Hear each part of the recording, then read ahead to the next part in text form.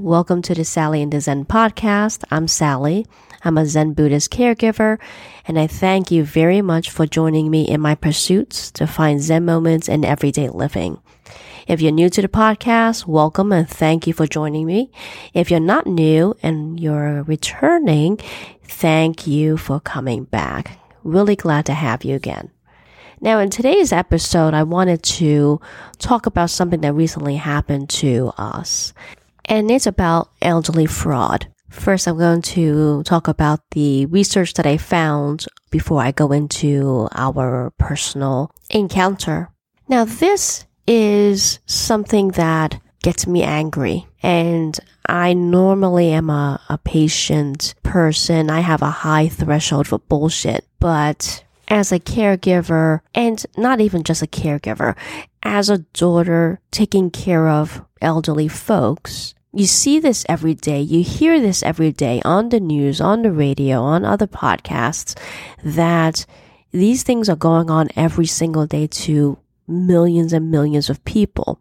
The sad thing is, we've become used to it, and I'm speaking personally, myself, my father and I, and mom and I, are used to getting those spam texts, the spam calls to the house, to the cell phones, the spam emails, and you just delete them and move on. Or if it's from the phone, you don't answer, you just move on. What's kind of irritating actually is whenever Pop gets a phone call from someone that he doesn't recognize, you can not answer. But his thing is, he just has a quirk.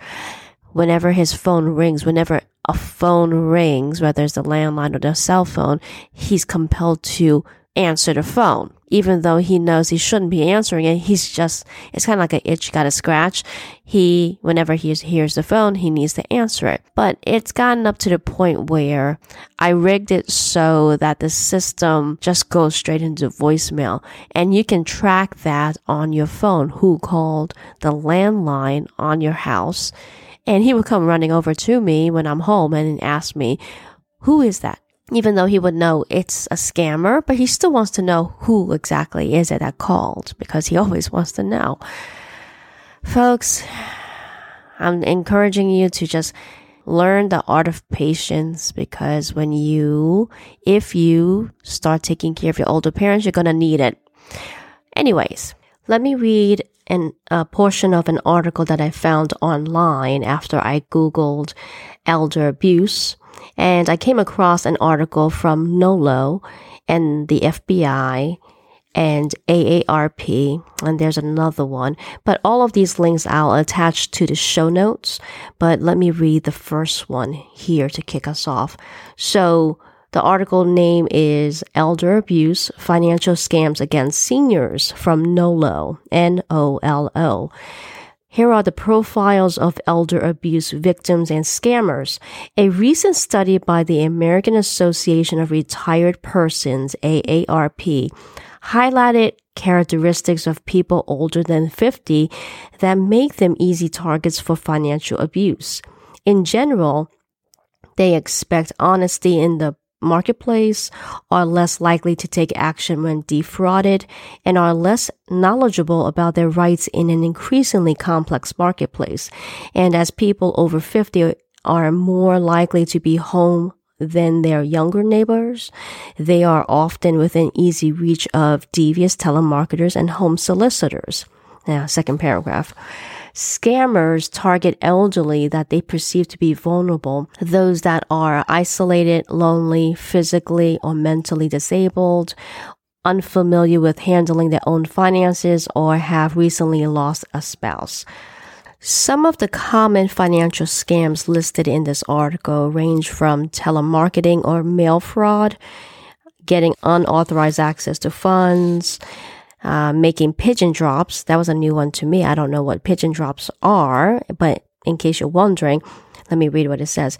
In a typical pigeon drop, two suspects approach an older person, often in a retail shopping area or near an ATM machine, and claim they have just found a package or wallets containing a large amount of money.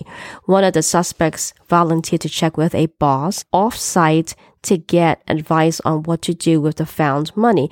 There reports that it came from an illegal source such as gambling or narcotics. The scammers offered to split the money, but only after the older person shows good faith by producing money of his or her own. When the scammers send the senior to the quote-unquote boss to get the promised share of the money, the senior discovers there is no boss and the suspects have disappeared. Now, I'm moving on to another article I found under the FBI titled Fraud Against Seniors, and why seniors are a specially targeted population is for the fact that, according to the FBI, people who grew up in the 30s, 40s, and 50s are generally raised to be polite and trusting. Con artists exploit these traits knowing that it is difficult or impossible for these individuals to say no or just hang up the phone. Now, I can vouch for that because when my father hears a phone go off, whether it's the home line or our cell phone, he just needs to answer the phone. Thank goodness I jerry-rigged it so that all those crap calls just go into voicemail. Anywho, so going back to the FBI report, it says for a section here, telemarketing fraud for seniors. If you are age 60 or older, and especially if you are an older woman living alone, you may be a special target of people who sell bogus products and services by telephone. Telemarketing scams often involve offers of free prizes, low-cost vitamins and healthcare products, and inexpensive vacations. And that's the catch. So, and that's another common fraud against seniors. I tell you, the more you read about this and educate yourself about this, the more scarier the world actually is. Oh my goodness. Anyway, now on the Department of Justice website, they have common scams that everybody should be aware of, the IRS and tax scams, the FTC scam alert, the sweepstakes and the lottery scams, or the sweetheart online dating scam, or the ever popular tech support scams. Like if Microsoft were to call you and say, hey, we discovered a bug on your computer, you need to let us into your computer. No, Microsoft doesn't do that. But surprisingly, the scams work effectively well because people think Microsoft is calling them for their own good. No, they're not. And word of advice, Microsoft doesn't call anybody. But I discovered something interesting while I was researching about this. And I came across a podcast sponsored by AARP, and it's called The Perfect Scam. And it's hosted by two people. Will Johnson, he's the host, and his partner, a fraud expert, Frank Abagnale, Abagnale.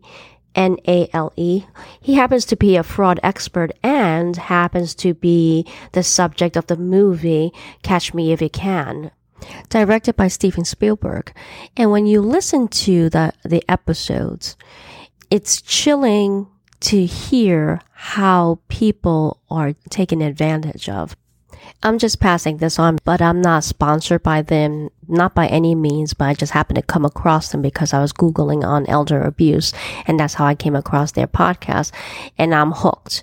And I'm pushing their podcast out there for you guys to listen to if you are interested in listening, learning about the common frauds out there, how people get swindled.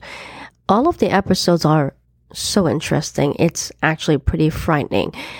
But the one that really resonated with me was the episode on August 24th, 2018 with Richard Louie. And he's an MSNBC anchor. And he was talking about how he's a caregiver as well as coming across a fraud incident that concerned his elderly father.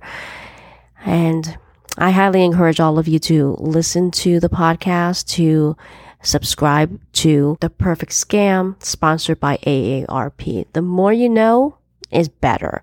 And I know I just sounded like a PSA, But I'm always for learning to protect me and my family better.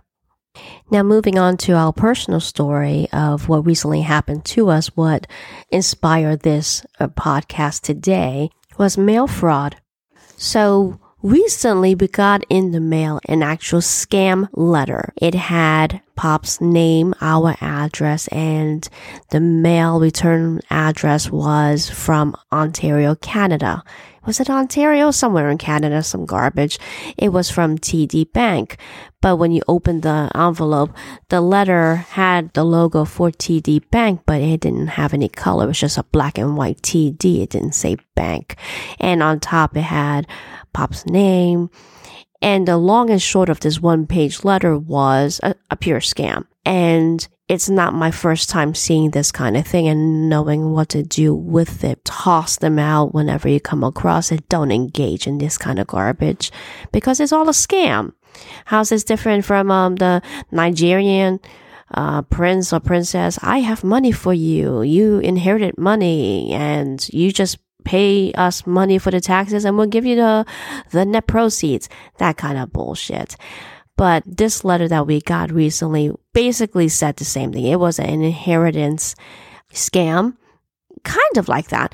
It was supposedly from a person who works in TD Bank. Oh, coincidentally, one of our customers, his last name matches your name. There's $47,500,000 there. If you write back to me or contact me, I can help push that money to you. I can put you as beneficiary. And when you get the money, we'll split it 50-50. Contact me confidentially on this private email, and I'll give you a private phone number to proceed if you want to go ahead and get your money. This kind of garbage. I'm just like, okay, we're gonna throw this away. And I'm telling mom and dad about the content of this letter. And I said, it's a scam. Don't worry about it. I'll take care of it. My dad percolated on it, marinated on it, so much so that he made himself anxious. Now, I think because of his stroke, the way his brain thinks nowadays, he doesn't hear what I say completely, 100%. I'm beginning to see that I need to be more careful with what I speak with him because he doesn't seem to get the meaning of what I say to him. Sometimes I'm beginning to see that. But he threw a fit at me. He wanted that letter out. He wanted me to have nothing to do with that letter. And I told him multiple times I was going to actually go to TD Bank and drop this off, report this, because you want this kind of scam to not hurt anyone. And if they knew about the scam, more than likely they did. It's not, this is a mass mailing garbage, whatever it is. And other people would have gotten it too. We're not the only ones.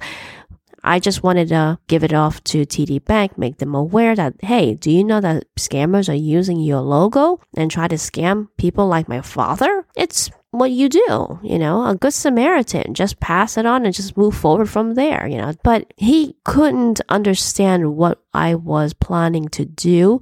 He was fixated on the idea that I was going to reach out to somebody in that letter. And no. First off, if you're unaware of scams like these things, you don't contact people with the contact information that they give you. You independently Google it yourself for legitimacy.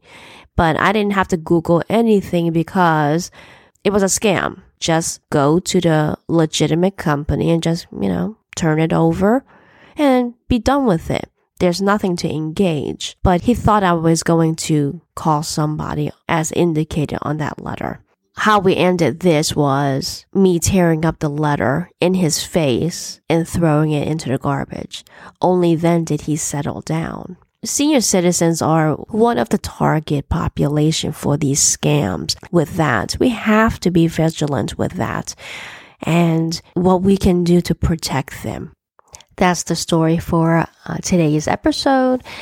And if you like today's episode, drop me a note, give me a rating, or leave a comment on sallyandthezen.com.